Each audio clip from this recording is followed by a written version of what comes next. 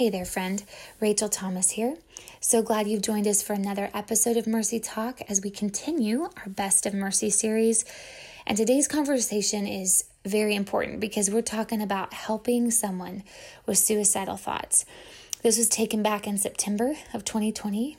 So actually not that long ago, but Brooke, Mel, and myself sit down with Ashley, Mercy graduate Ashley, to talk about her own story of walking through depression and self-harm and attempted suicide, but really how God's redemptive hand was on her during this time. So if you know someone who is struggling with suicidal thoughts and has struggled for a while or maybe just a short time and you don't know what to do or even where to start, this episode is for you because we're going to dive into some actual next steps that you can take to get them help, but also to own your role as a helper and how important that role is in their life, but how important it is to not ignore the need to make a referral when that time comes to reach out and ask for help from a licensed professional. So we hope you find today's episode encouraging and also really resourceful.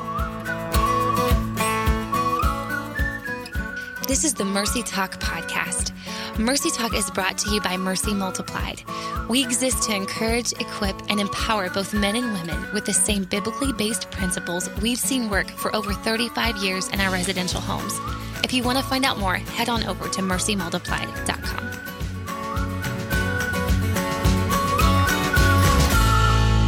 Well, hey everyone, welcome to another episode of Mercy Talk. If you're new to this podcast, my name is Rachel Thomas, and I'm the podcast coordinator and content specialist. And I am Dr. Brooke Keels, and I'm the Senior Director of Counseling and Program Strategy. And for this podcast, we're actually going to have two on a pretty heavy but incredibly important topic of suicide. And so this is not a topic that, we don't shy away from talking about hard things at Mercy. And so I'm incredibly excited for this one specifically. Will be on September 10th for Suicide Awareness Day. And so I don't think that there's any of us that do not know someone that has either struggled or followed through with suicide or know someone who's a survivor of it, a family member. And so we want to make sure that we dive in and do this really well.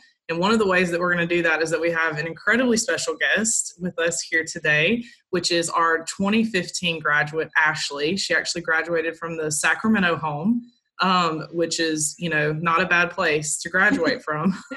We love that home. I love traveling to that home.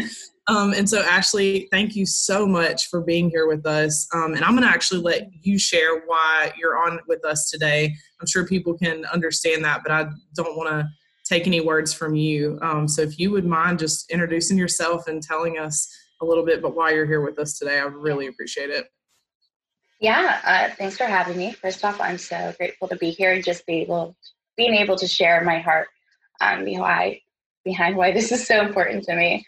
So as Brooke said, my name is Ashley, and just kind of going into my story, grew up pretty normally at first, actually had a very intense welcoming into the world where I was declared dead upon birth. Wow.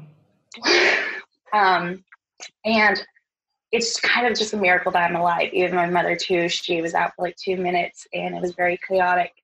And as much as a miracle this was, it was eventually turned into darkness. Mm-hmm. And I just look back at my birth, I'm like, maybe I wasn't meant to live. Mm-hmm. And so early roots started grew up pretty normally, grew up in a church that was very much about the law and not love. So when times got hard, I never turned to God because I didn't have a relationship with him. At 7 years old, my parents got divorced. And while they were both great people, I just took it very hard upon myself. But more than that, I wore a mask and I didn't share about my pain. I didn't share about what I was experiencing. And I tucked it all away. Instead, I was like, let me take care of you. Let me take care of you. Let me support you. So going into high school, I moved from my mom's home into my dad's home. And that kind of changed a bunch of dynamics. I was, with a stepmom now. And there were some things that were very difficult in our relationship. So high school years is kind of just a progression of like, these things that are already built up inside that were negative, they were being added to, and they were compacting more. And I coped with that by starting to go into self-harm, starting to develop more major depression, but still I was just like, I am great. How are you doing? Let me take care of you. And never opening my mouth about what was happening inside my heart. So suicide is such a passionate topic for me because the first time I struggled with it was my junior year of high school. And I still remember the night that I laid there heartbroken over a circumstance, and I looked at a bottle of pills, and I'm like, maybe it's better to not feel any of this. And so my story, unfortunately, gets really hurt here because the next day I actually took a step and I went to a high school counselor, and I was like, hey, I kind of thought about ending my life right now and things aren't good. And they actually did nothing. I walked away and they never followed up and they never said anything. And that was actually really, in a way, traumatic for me because I was like, oh, I'm stupid for these feelings. I'm not supposed to talk to anyone about these, or I'm just overreacting. So that kind of sets some groundwork for continuing to not open up. So after high school, I moved out and I was like, yes, I'm free from all parents. I'm free from all control. Everything's going to be great now. Yeah, my mentality, that didn't change, you know. We talk about that a lot on here. Yeah, no, everything gets better without structure, right? So yeah. So I think that was actually really hard on me, though, because all these lies I built up, I was still believing. All these feelings I struggled with, I was still feeling. And so I was very confused as to why I wasn't better. And so February of 2012 was my first official suicide attempt. I remember I just was carrying so much heartbreak and so much, honestly, terror at living life. Like I didn't want to live life at all. And so I wrote a little note in my phone as a goodbye, and I still woke up the next day by the grace of God. Thank you, Jesus. But I just remember being disappointed. I was like, dang. I was like, well, I'm still just going to walk this out. And I walked that day as if nothing had happened the night before. Wow. Yeah. I look back now, I'm like, man, that's crazy. What was I doing? Who was I? But after that, I was like, oh, I guess I'll try to just ignore my pain. So how do you ignore pain? The best way, you find alcohol. And I really did love alcohol because it was the only time I felt like I wasn't feeling the heaviness of everything that was on me. But that eventually led to more pain. It led to me being very inebriated on my 19th birthday, and therefore a friend taking advantage of me, and losing my virginity. And well, I didn't think it was that big of a deal in the moment. I was just like, oh, whatever, I had sex now, I guess that's done. No more waiting for marriage. I look back now and I see how that was a turning point for everything I dealt with. That's when I began self-harming more. It's when my eating disorder really developed. It's when I really started to abuse alcohol and medication. It's when I developed anxiety disorder and panic attacks, and I just didn't identify it. Sure. So I went through kind of a year of really, at first, going to the hospital for these panic attacks. It's like, something's wrong with me. And they're just like, you're just anxious. I'm like, but something's wrong with me. And so I went through all that and finally kind of got to a place where the first time in my life since high school, I had friends again. And I had a mentor after hitting like a low point. And I was like, I'm not doing well. I'm drinking at school. And she's like, okay, let's talk to a counselor. So I spent the year before going into Mercy at my worst. I started going to counseling. I started trying medication.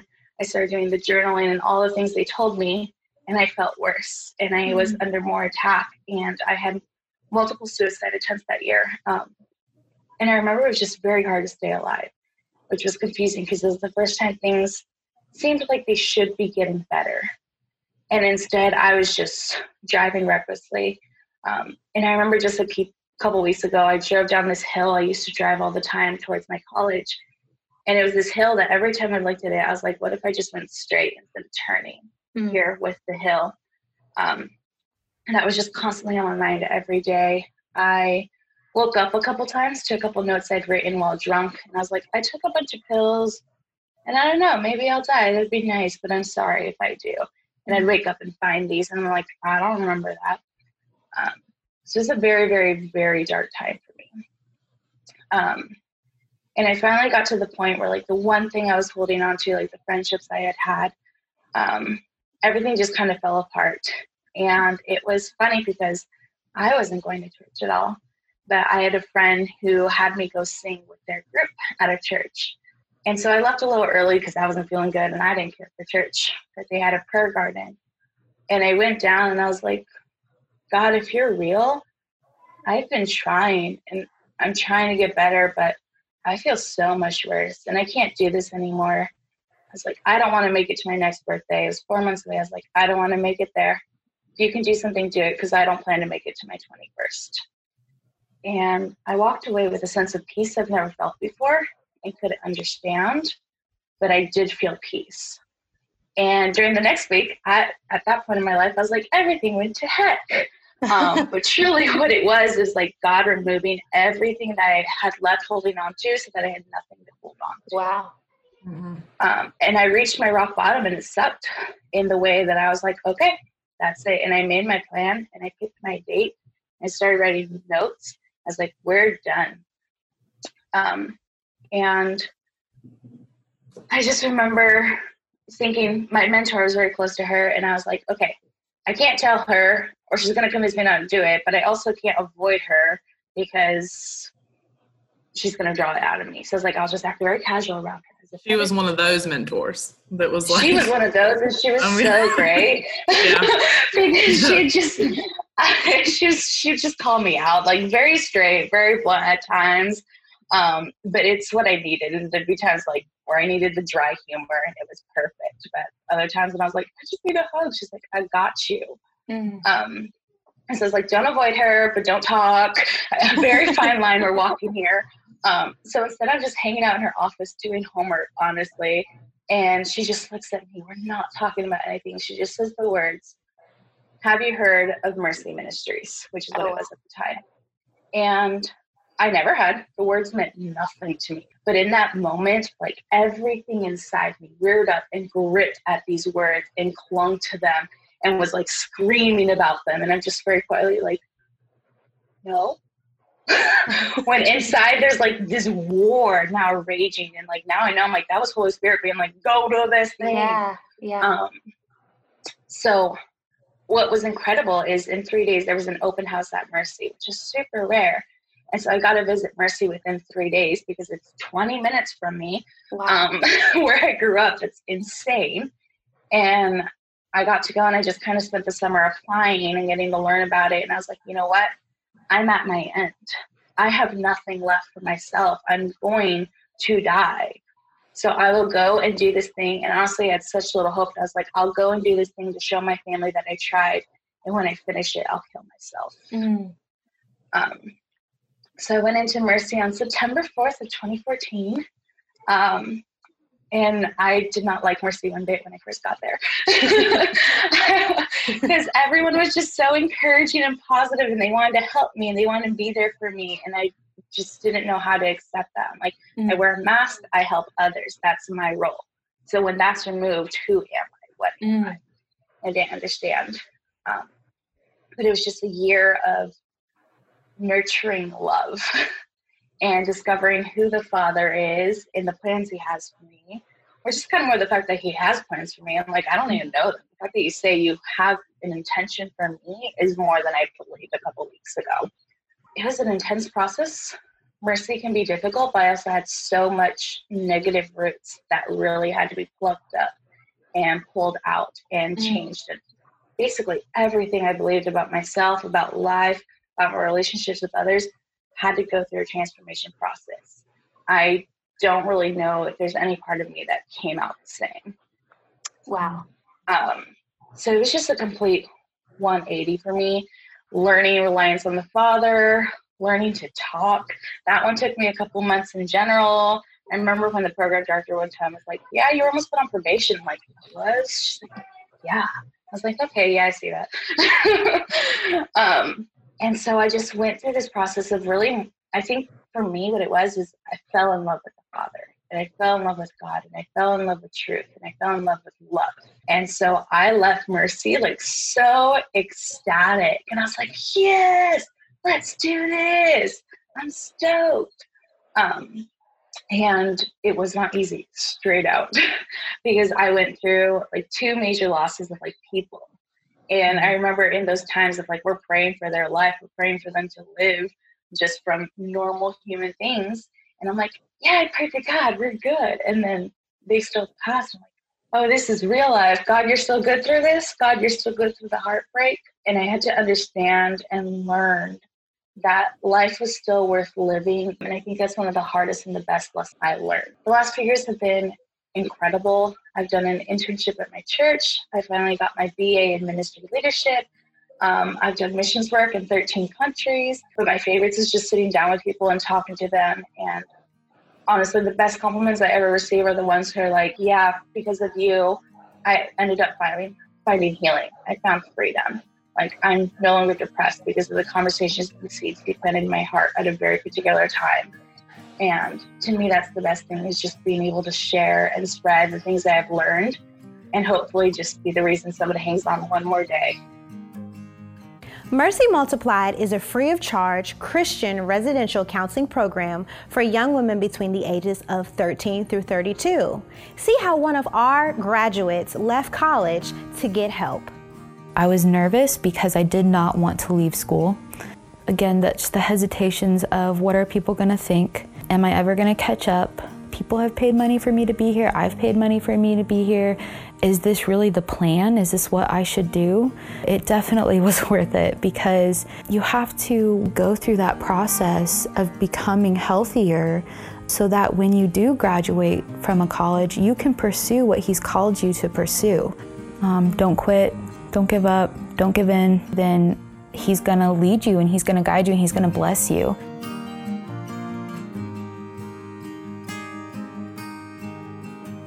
That story is beautiful, Ashley. Like, when you said something a moment ago about, I fell in love with, I'm gonna mess this up, but basically I fell in love with the Lord, so I fell in love with life.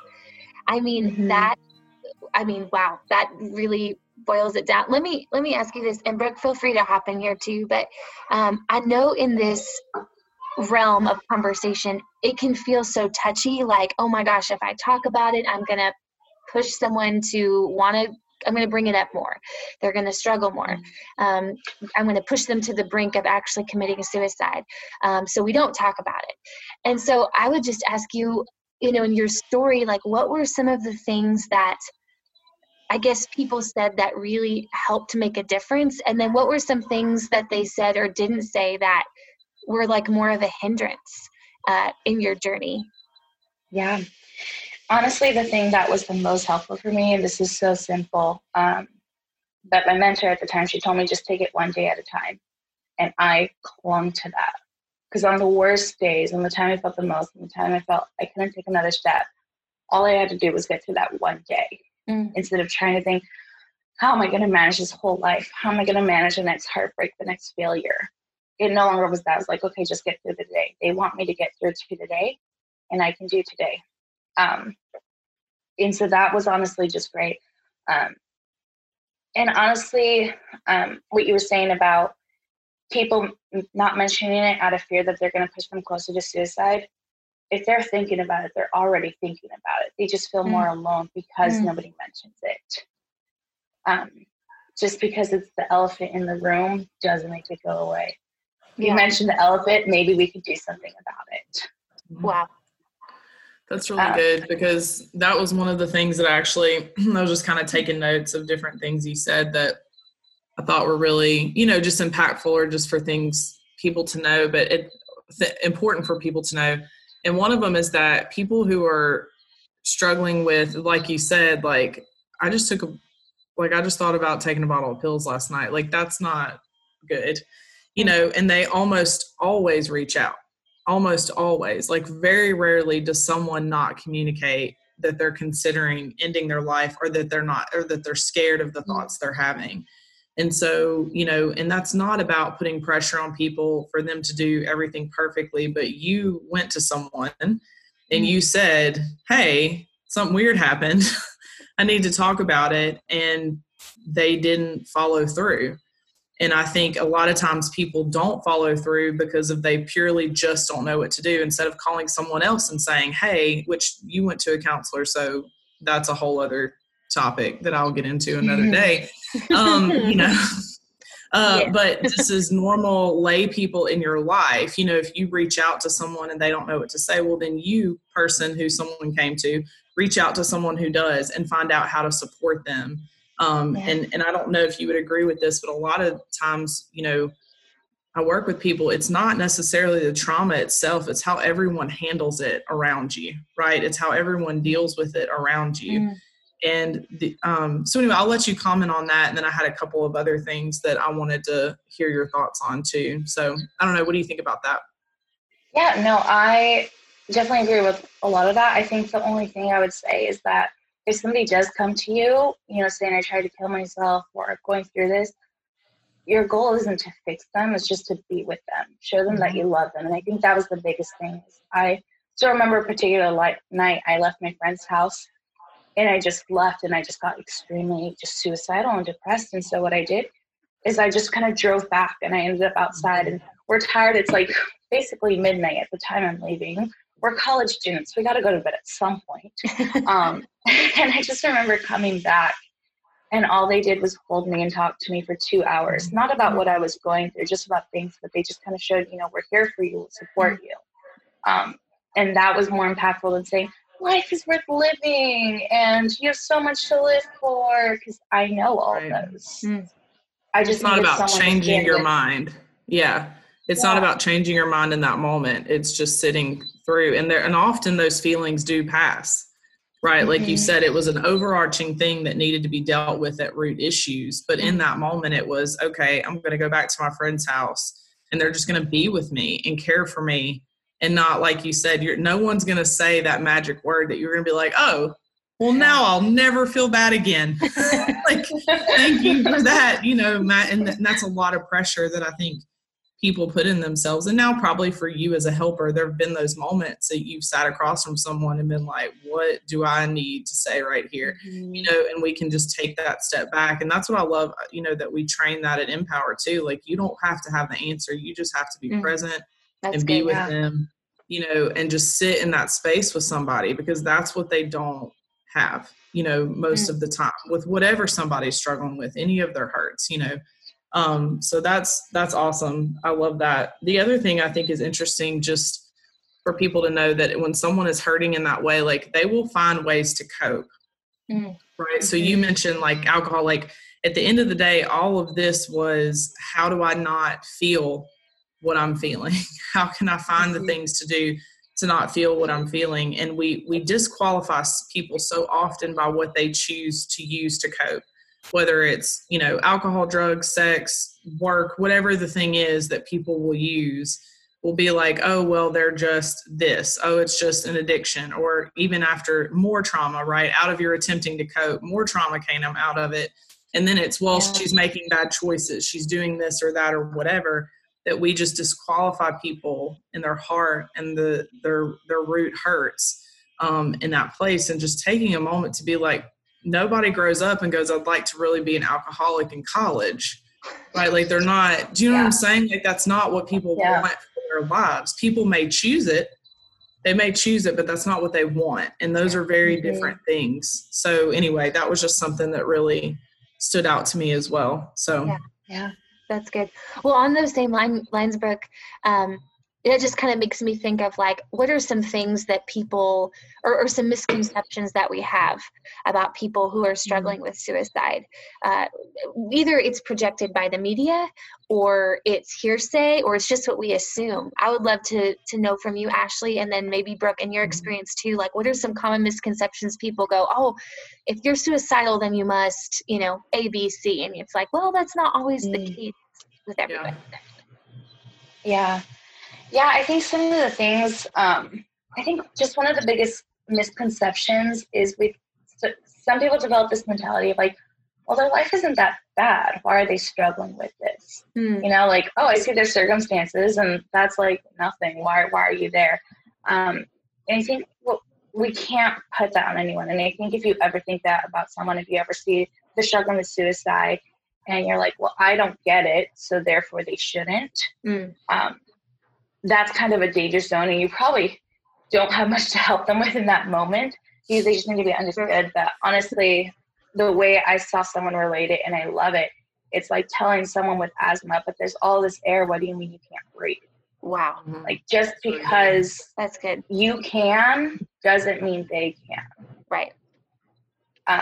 Really and so I think that's a big thing, and I think that was just even very helpful for me, because the biggest thing is that I couldn't, honestly, through all that, I couldn't admit I was depressed and suicidal because I had a huge stigma about mental health. Wow. And that was very hurtful as well, because I couldn't say, oh yeah, I'm depressed. I was just like, I'm stupid. So my self-talk was very negative, and that didn't help anything. So even just being out of that and understanding, it's like, okay, no, there was something like chemically wrong, or something just very wrongly aligned inside that produced that, and understanding that gave me grace to heal from it. Wow. It's really good. Yeah. I think the only other one that I just really like is that people sometimes say, oh, they're crying out for help.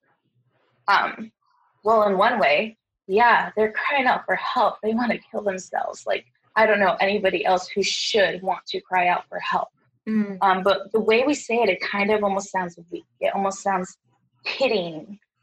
But the thing is it takes a lot of strength for someone to say, like, hey, I'm not okay. And I think we need to change our mentality of like, oh, it's a cry for help, which is weakness. It's like, no, it's a cry for help, and they're fighting for their lives, and that's so strong that they feel to the point where life isn't worth living, where it isn't going to be good, but they still say, help me stay another day. Gotcha. Yeah. That's really good. Yeah. I mean, I think that's such a good point. How I'm just trying to think of different families and different people I've worked with, like, that can't quite grasp the idea that someone would be that hopeless. And so, and I think there's something to say, like, you don't actually have to fully understand it, right? Like, even if, and Ashley, I won't pick apart your story, but just even you said, like, what agreement was made before you ever had this thought based on your birth trauma, right? Like, of just like, oh, I wasn't supposed to live. And the enemy will take that and run as far as he can with it. And then you didn't meet a God of love. You met a God of law, right? That's who you were introduced to in your church, or whatever the things are that lead up to this. It's not just one moment that somebody's like, I had a bad day. This is it. There's so many things that lead up to that place. And so shifting from this idea that you have to fully understand what they're walking through versus all I know is they are hurting and I've got to figure out a way to support them and help them figure it out.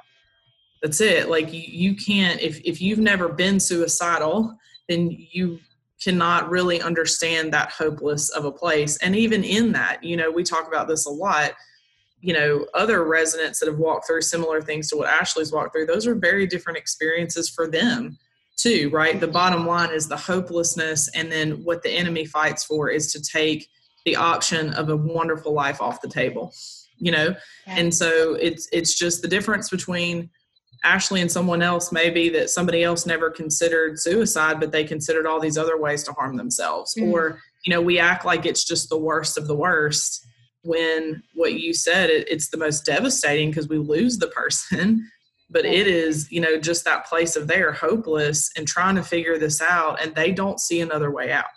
And so how do we, help figure that out? Or this idea that it's attention seeking, like that's a whole other, thing. And you just have to take it very seriously. Even if someone is using something like suicide to be attention seeking, there's a lot of stuff there that needs to be, worked through and healed. So anyway, I like that, the things that you shared. That's just really helpful. Thank you. Yeah, that's so good. That's so good.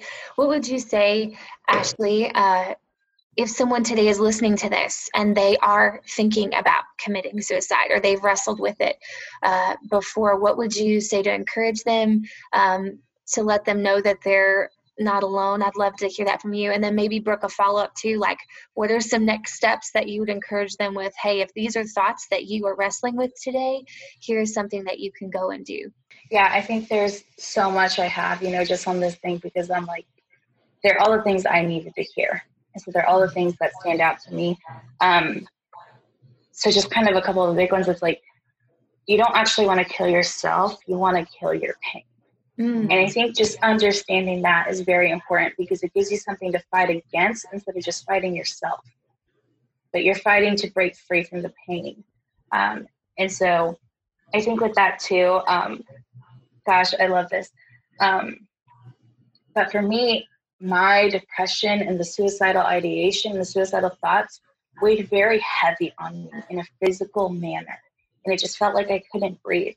Wow. And so I just want to say, there's going to be a moment where you feel like you can breathe again, and you deserve to live long enough to feel that. Wow. Because I remember the first moment that lifted for me, and I felt so light. And I remember just breaking down in tears thinking, oh, wow, that actually was very heavy on me. And I feel like I could simply take a breath, and I didn't even realize that I couldn't even take a breath without pain, without heaviness. And I think that's just very important. And just another little one, but I think sometimes I know for me, when I was thinking the most about wanting to kill myself, I was looking for a sign. What's the sign? That I shouldn't kill myself, that I should live, that I should go on. And the fact that you want a sign is a sign. Ashley, you mentioned kind of things got worse when it seemed like they shouldn't. Like you had reached out, you had a mentor, you were doing counseling. And I think that that's something that I would love people to understand. When you do reach out, all of a sudden you kind of are safe enough to feel the feelings that kind of got you there anyway. And it can become so overwhelming. And what I love so much that you did, first off, get a mentor that will shoot you straight and that you have to question, like, I can't hide this from her, but I also can't tell her, that's who you want, right? Find that person. Yeah.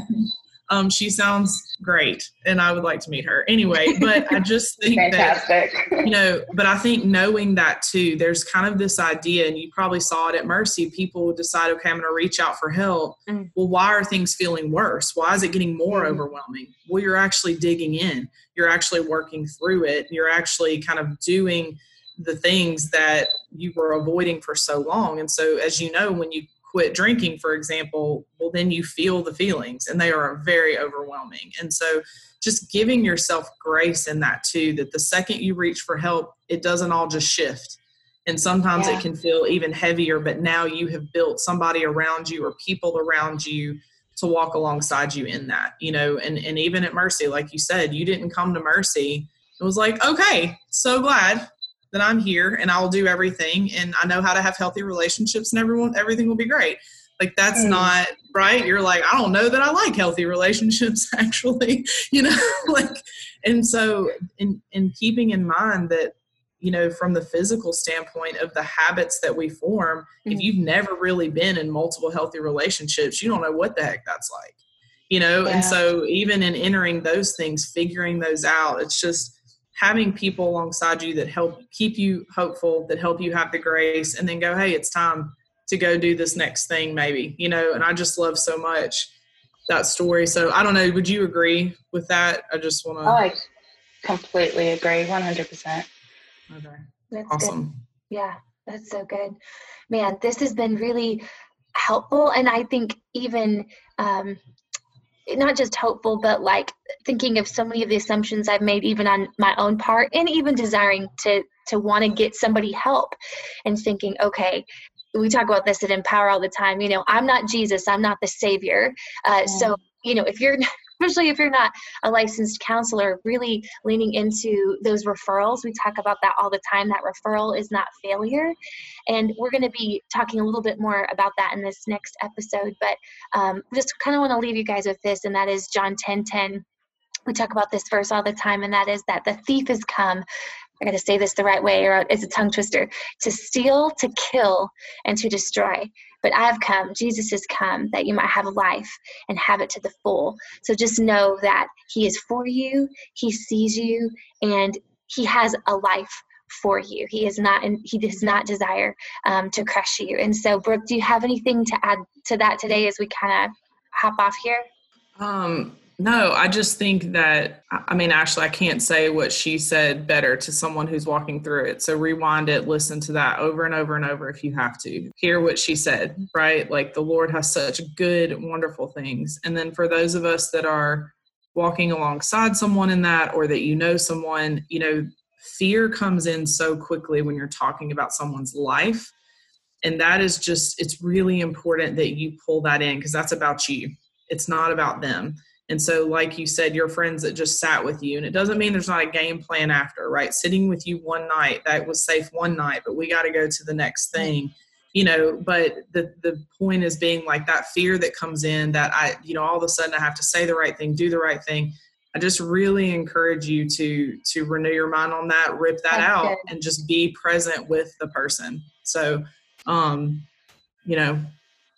yeah, that's it. That's what I got. That's so good. That's so good. Anything else, Ashley, that you would say before we close out here? You're worth fighting for. You are worth it. You are worth the fight. That's good. That's good.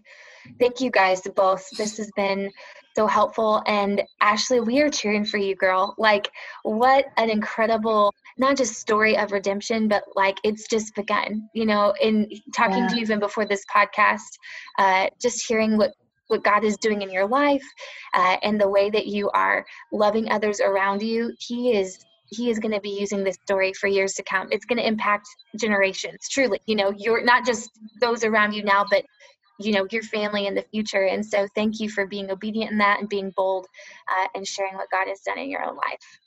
Seriously. Thank You're you awesome. so much for having me. Yeah. Anytime. You're welcome here. So we're so. Yeah, just call us up. Right, girl. Lie on in. Awesome. Well, we're pumped that you joined us for this episode. Heavy, intense topic, but so needed today. Join us next time. We're not done with this conversation as we talk about suicide awareness. We'll see you then. We're so glad you joined us today. We'd love for you to head on over to iTunes and leave us a review. You can also find previous episodes there. Mercy Multiplied is a nonprofit organization completely funded by our donors. We're incredibly grateful and couldn't do what we do without them. If you want to find out more how you can partner with us financially, head over to mercymultiplied.com.